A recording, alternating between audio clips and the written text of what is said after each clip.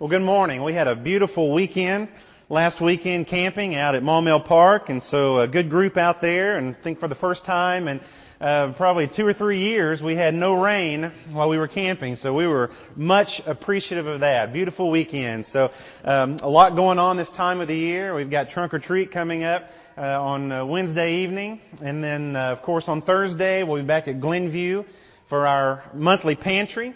And I appreciate so much the donations through our Summers Kids bucket contribution, and then through the socks that have been donated, and some monetary donations for our Socktober.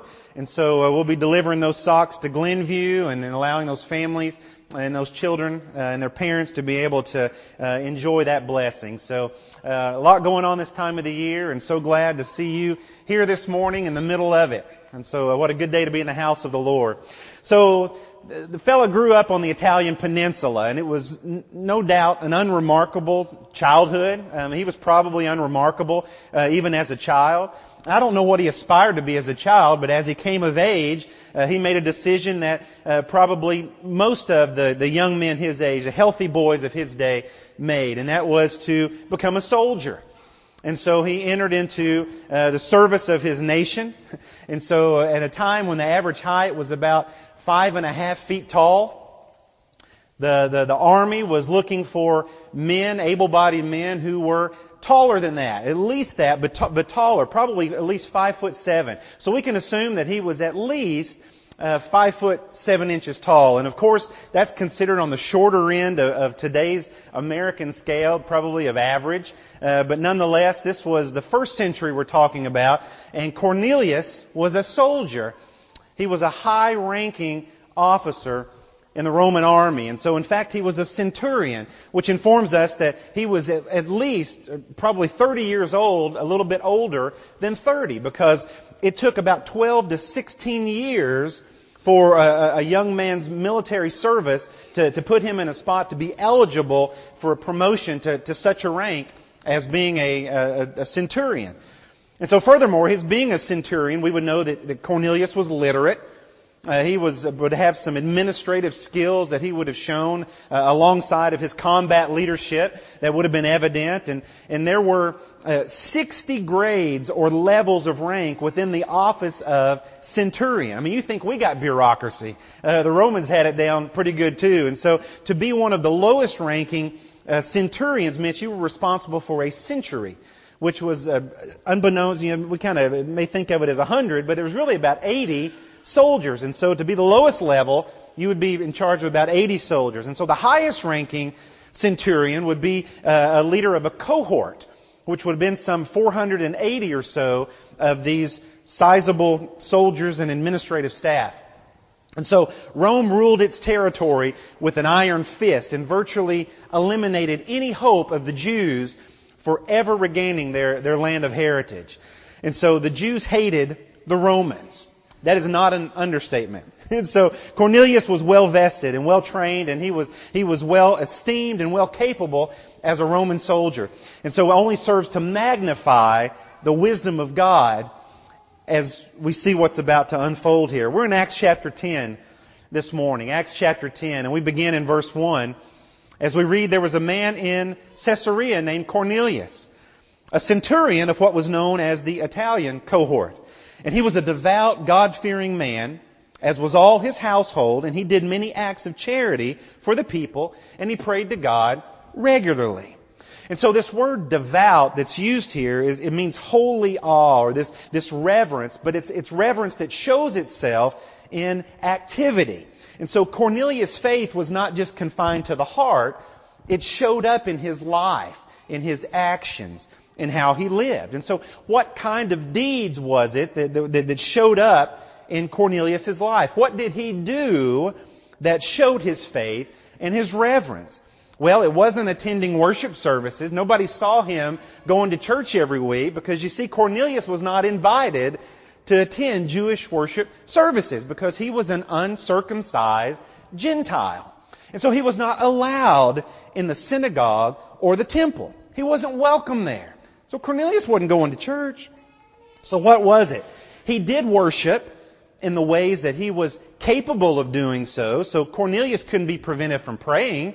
And so we read that he did so always, or continually, or regularly. Cornelius prayed to God. And so we find that Cornelius was one who lived the way he prayed. And so Scripture says he did many acts of charity for the people. And so the word charity here means an act of mercy or an act of compassion. And so it often means, and probably meant, that he tended to the needs of the poor. He helped the underprivileged, the unfortunate, but it's not confined to that. And so it's any act by which you demonstrate your love by a deed of kindness. And so he was known for this. And so Cornelius, his alms or kind deeds, they shone. People could see that in his life. And so later in verse 22 we'll read that he was well spoken of by the entire nation of the Jews. And that should just blow our minds, knowing this history here and what's going on. So imagine a Gentile Roman centurion being praised by the Jews. And so, but Cornelius was one who feared God with all of his household. And so, in other words, Cornelius was a spiritual leader in his family. And so we go on in verse 3. About 3 o'clock one afternoon, Cornelius saw clearly in a vision an angel of God who came in and said to him, "Cornelius." And so staring at him and becoming greatly afraid, Cornelius replied, "What is it, Lord?" And the angel said to him, "Your prayers and your acts of charity have gone up as a memorial before God." And so the same thing's going to be said later in verse 31. Do you ever think that God only notices those in the church? You ever think God's only tuned in to us here this morning in this building? You ever think that God's attention is only turned towards, real Christians? Cornelius was an impressive man. He was. And when people talked about Cornelius, they would say, if Cornelius doesn't make it through the pearly gates, well, there's no hope for any of us.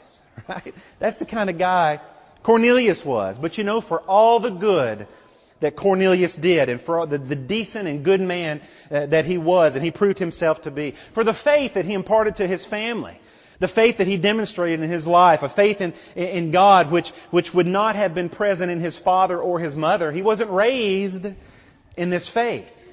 And for all of Cornelius' reverence and his faith and his praying and his good deeds and his family spiritual leadership, Cornelius is still lacking in the most important aspect of God's will for humanity. And that's salvation. Salvation. And so in order to receive this gift from God, Cornelius is going to have to change. He's going to have to change at the basic level. He's going to have to repent. And so we've been seeing these last few weeks about repentance and how to repent in relation to salvation is to change your mind regarding sin and regarding Jesus Christ. And so to realize that sin is the barrier that we erect, we build and put between ourselves and between this holy God. And so Jesus, as God's Son, accepted sacrifice for our sins upon Himself. And God accepted Christ as that sacrifice. And He's the only one who is able to break down this barrier.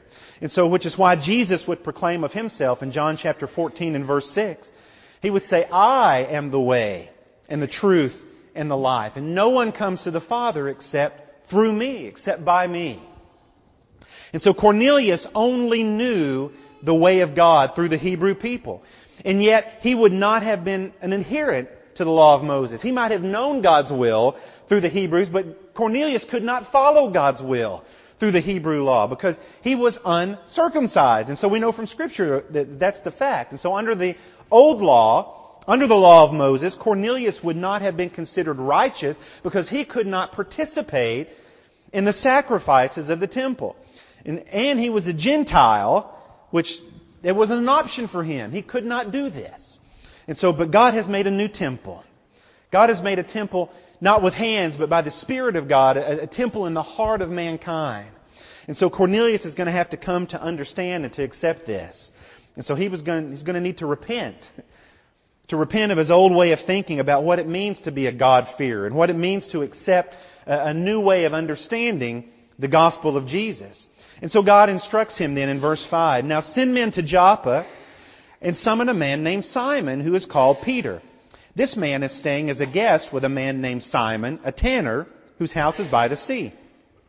When the angel who had spoken to him departed, Cornelius called 2 of his personal servants and a devout soldier from among those who served him.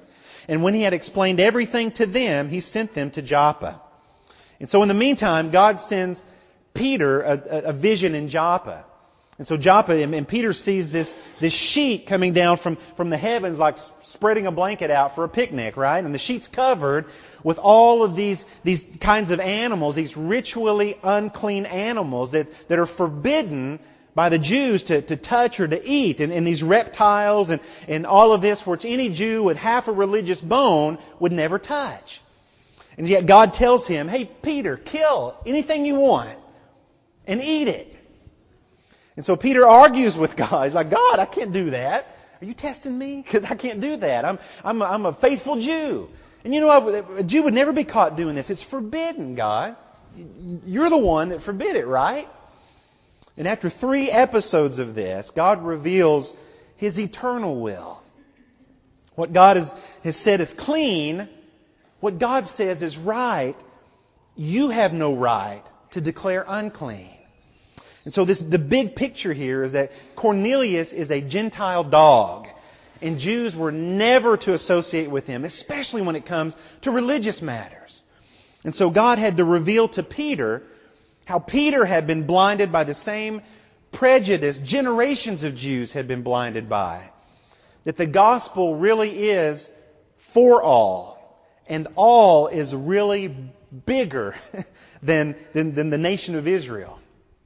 And so Peter has some more repenting to do because his mind has been set by this lifetime of teaching. So even after years he spent with Jesus and watching Jesus interact with all kinds of people, and people Peter had been told his whole life were people who were unclean and untouchable, unworthy even, as far as that goes. And yet he still can't believe what God is showing him. He'd seen Jesus do all this, but yet still it's hard to get past what's been ingrained in his mind. What he's been brought up to believe is right. And so sometimes we can set our minds so unwavering on what we think we know that we refuse to be open to the truth. Because if I'm right, how can I be wrong, right? And so, but Peter wasn't closed-minded. He wasn't closed-minded because here's what we read in verse 17. Now, while Peter was puzzling, he was thinking about this. God, what does this mean? What this vision he had seen could signify. The men sent by Cornelius had learned where Simon's house was and approached the gate. And so Peter's still trying to reason an explanation for this vision, and Cornelius' envoy shows up at the door. And so the Spirit sort of jars Peter out of this deep thought. You need to go down and meet these men. And Peter does. He goes down and he meets them. In verse 22 they said, Cornelius the centurion, a righteous and God-fearing man, well spoken of by the whole Jewish nation, was directed by a holy angel to summon you to his house and to hear a message from you. Now notice they preface this entire conversation with Cornelius the centurion, but he's a good man, right? We're here on behalf of Cornelius. That sounds very Gentile. The centurion, that's got Roman written all over it, but he's a good dude, right? He's a good man. It's like we would describe someone today who was kind of rough around the edges. Maybe they have a checkered past, but we'd say, but he's got a good heart. Right? We use that kind of terminology. So these men, I bet they were arguing the entire trip about how in the world are we going to convince this Jewish man Peter to blindly follow us back to meet with a Roman centurion in the centurion's home? How are we going to do this? I don't know. You knock on the door and I'll stand back in case he. I wonder what was going through their mind as they traveled on this road to carry out this direction. So the next day, Peter and some of the Christian men traveled back together to Caesarea. Peter goes with them because God had already done the heavy lifting. God had made sure that everybody was ready for this. So in verse 24, the following day he entered Caesarea. And now Cornelius was waiting anxiously for them and had called together his relatives and close friends. So when Peter came in, Cornelius met him, fell at his feet, and worshipped him. But Peter helped him up, saying, "Stand up. I too am a mere mortal."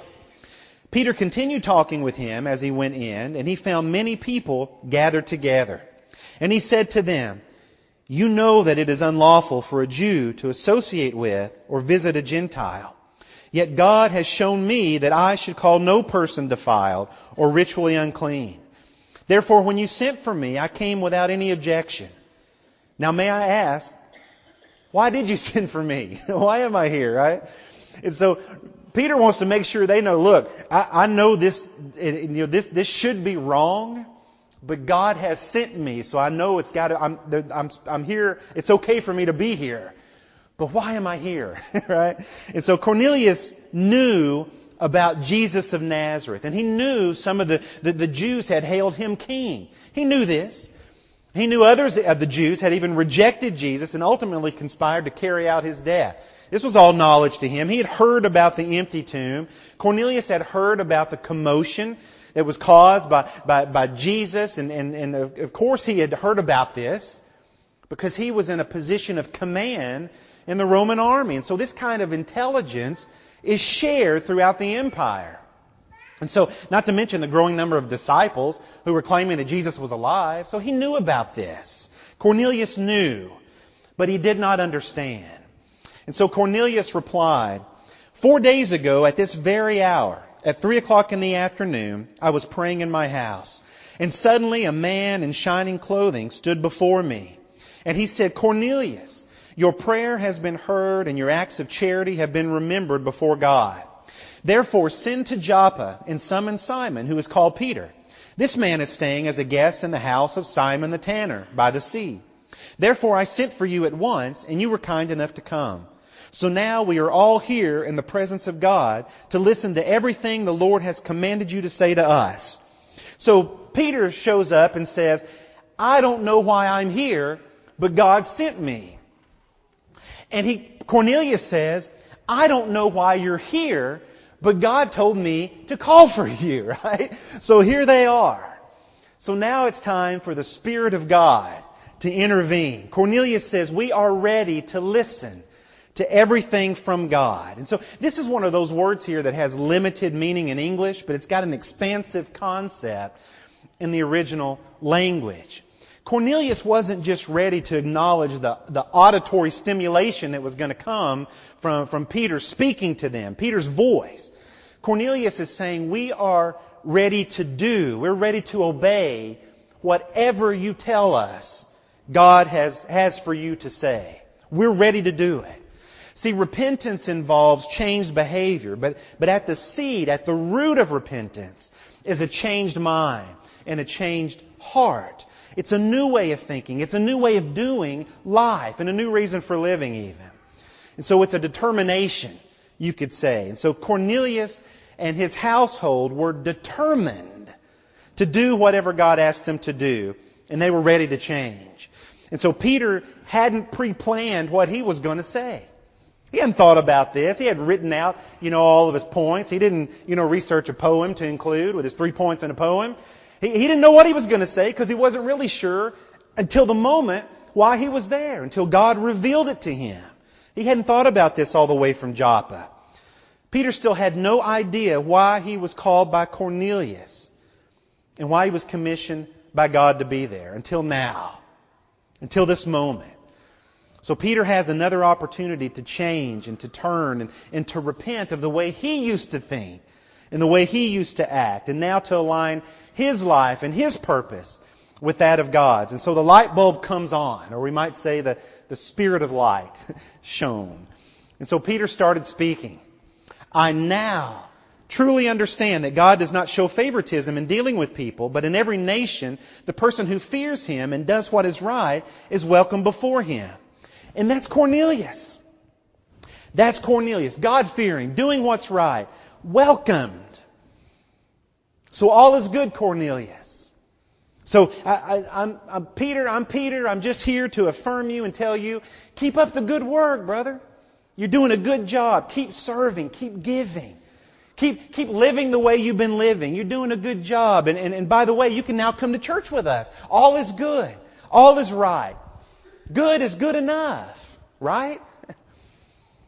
There is not enough time, opportunity, or ability within me to do enough good to overcome my sin.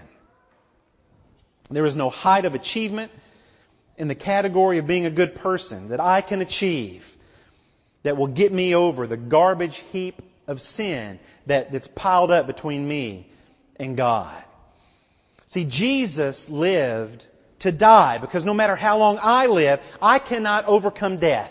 Neither spiritual death nor physical death. I cannot overcome it. And the world around us wants so badly to believe that being good is all it takes to get into heaven. And we may have even convinced ourselves of this falsity. But Scripture plainly refutes this wrong belief. See, Peter was not there to affirm the goodness of Cornelius.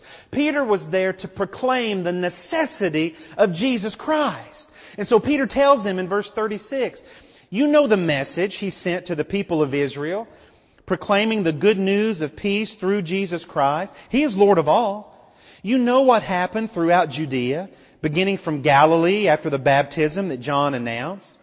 With respect to Jesus from Nazareth, that God appointed Him with the Holy Spirit and with power.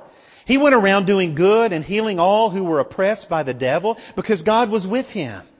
We are witnesses of all these things He did, both in Judea and in Jerusalem. They killed Him by hanging Him on a tree. But God raised Him up on the third day and caused Him to be seen, not by all the people, but by us.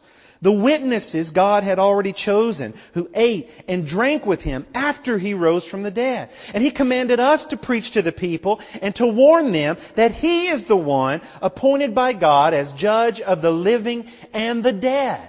And about Him, all the prophets testify that everyone who believes in Him receives forgiveness of sins through His name. So Cornelius was a good man. Cornelius was a godly man. Cornelius was an ambassador for good. He was. Cornelius made the world around him a better place.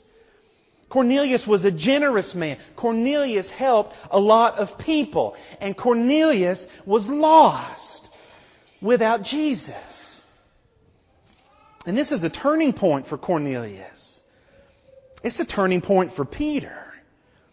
And this is going to be a turning point for everyone who would put their faith in God. See, forgiveness of sins does not come through acts of kindness. Forgiveness of sin does not come through providing well for your family. Forgiveness of sin does not come from being a dependable employee. Forgiveness of sin doesn't come from being an elder or a minister or for serving on multitudes of committees or organizing acts of charities or teaching Bible classes or volunteering to serve. Everyone who believes in Him receives forgiveness of sins through His name. See, Cornelius had to repent of the way he thought about salvation, just as Peter did, and just as we do. And while Peter was still speaking these words, the Holy Spirit fell on all those who heard the message. And the circumcised believers who had accompanied Peter were greatly astonished that the gift of the Holy Spirit had been poured out even on the Gentiles. God is having to say, this is from me, of me, by me. So He gives them a sign here. For they heard them speaking in tongues and praising God. See, God loves to ring our memory bells. And it would seem here that He reminds these brothers, and He reminds us of that great event on Pentecost. Takes our minds back where His Spirit was poured out on the apostles, unveiling this gospel of salvation through Jesus Christ. And so now He removes any question of whether or not Peter should be here saying and doing what he's doing. So God seals these events with this unquestionable evidence of His righteous approval. Approval of these Gentiles receiving the same invitation that was extended to the Jews. And that is salvation through Jesus Christ. So there you go, right? Cornelius and his household believe in Jesus. Their hearts have turned to Christ for their salvation. They have accepted Jesus into their heart. And now they have a restored relationship with God. And Peter and others can be on their way. Right? And that's what so many want to do. We want to put the period at the end of that sentence. But see, Peter knew the will of God. Peter had been preaching the will of God for a few years now. And this very message that Cornelius had heard and the events of Pentecost and the events of the upper room were still very fresh in Peter's mind. What did He say? What did God send? What message through the Spirit was delivered by Peter that day? In Acts chapter 2 and verse 36, "Therefore let all the house of Israel know beyond a doubt that God has made this Jesus, whom you crucified, both Lord and Christ." Now when they heard this, they were acutely distressed. Why? Because they now believe. We now believe that Jesus is the Son of God. And so they said to Peter and the rest of the apostles, "Are we good? We good, right? We get it." They said, "What should we do? What do we do about this?" And so Peter said to them, "Repent, and each one of you be baptized in the name of Jesus Christ for the forgiveness of your sins, and you will receive the gift of the Holy Spirit. For the promise is for you and your children, and for all who are far away, as many as the Lord our God will call to Himself." And with many other words He testified and exhorted them, saying, "Save yourselves from this perverse generation." So those who accepted His message accepted it. They didn't walk away. They were baptized, and that day about 3,000 people were added. Added where? Added to the kingdom of God, by God. And so, of course, remembering this, knowing this, the same message, of course, Peter would say of Cornelius back in Acts chapter 10, "No one can withhold water from these people to be baptized who have received the Holy Spirit just as we did, can he?" So he gave orders to have them baptized in the name of Jesus Christ. And then they asked him to stay for several days. So Cornelius was a good man. He was a godly man. He was an ambassador for good. Cornelius made the world around him a better place. He was a generous man. Cornelius helped a lot of people. And now, Cornelius was saved. Not by himself, but by the blood of Jesus Christ for the forgiveness of his sins. And we read that Peter stayed with Cornelius several days after, and certainly to instruct him in this new faith in Jesus, to teach him more about this. Because while repentance requires change, that change may not and usually does not take root immediately. It's not immediately. We still struggle. And so when I was younger, I could spin around. I could spin around real quick, right, and head the other direction without a hitch. 180 degrees on my heels. And now when I do that, I got to brace for a few minutes while my eyes catch up to my brain, and then I can start going forward, right? So I can change my mind about how I'm going to live and how I'm going to act and what I'm going to do. But my flesh continues to wage war with my spirit.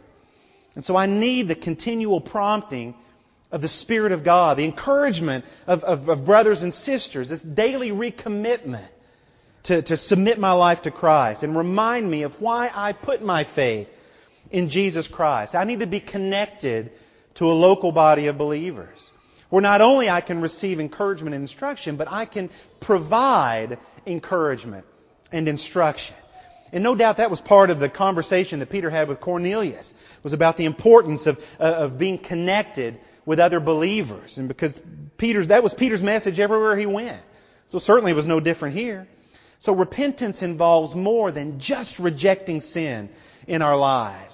Repentance involves changing the way we think about what it means to be a disciple of Jesus Christ.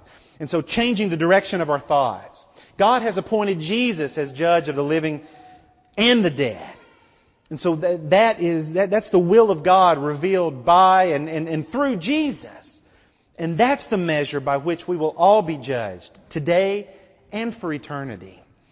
So God chose Peter to reveal the open door of the kingdom to the Gentiles. And God chose Cornelius to be the first Gentile invited through the door of that kingdom of God. But God chose Jesus to be the door through which Peter and Cornelius and any and everyone else would enter His kingdom. Nothing more and nothing less. And so the ability to accept the truth of God requires change. It's changing your heart and changing your mind. And when you do, just as Cornelius, God will change your future. So this morning, what change do you need to make? What way of thinking do you need to submit to God's will?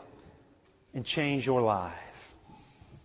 Perhaps it's confessing that Jesus Christ is Lord and submitting your life to His through baptism, dying to yourself, meeting Him in the grave so God can resurrect you to a new life with the gift of His Holy Spirit as a promise and a guide and a comfort.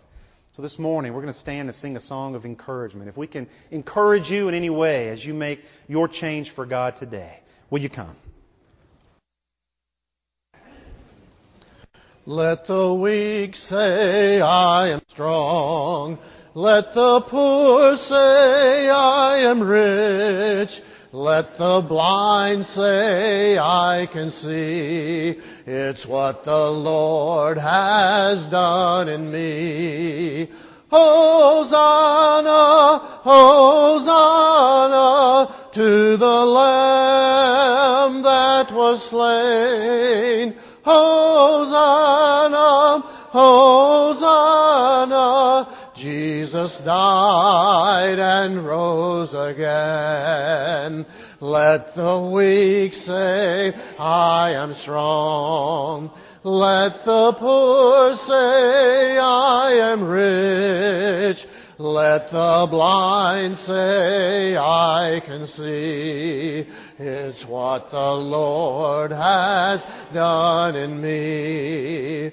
Hosanna, Hosanna to the Lamb that was slain.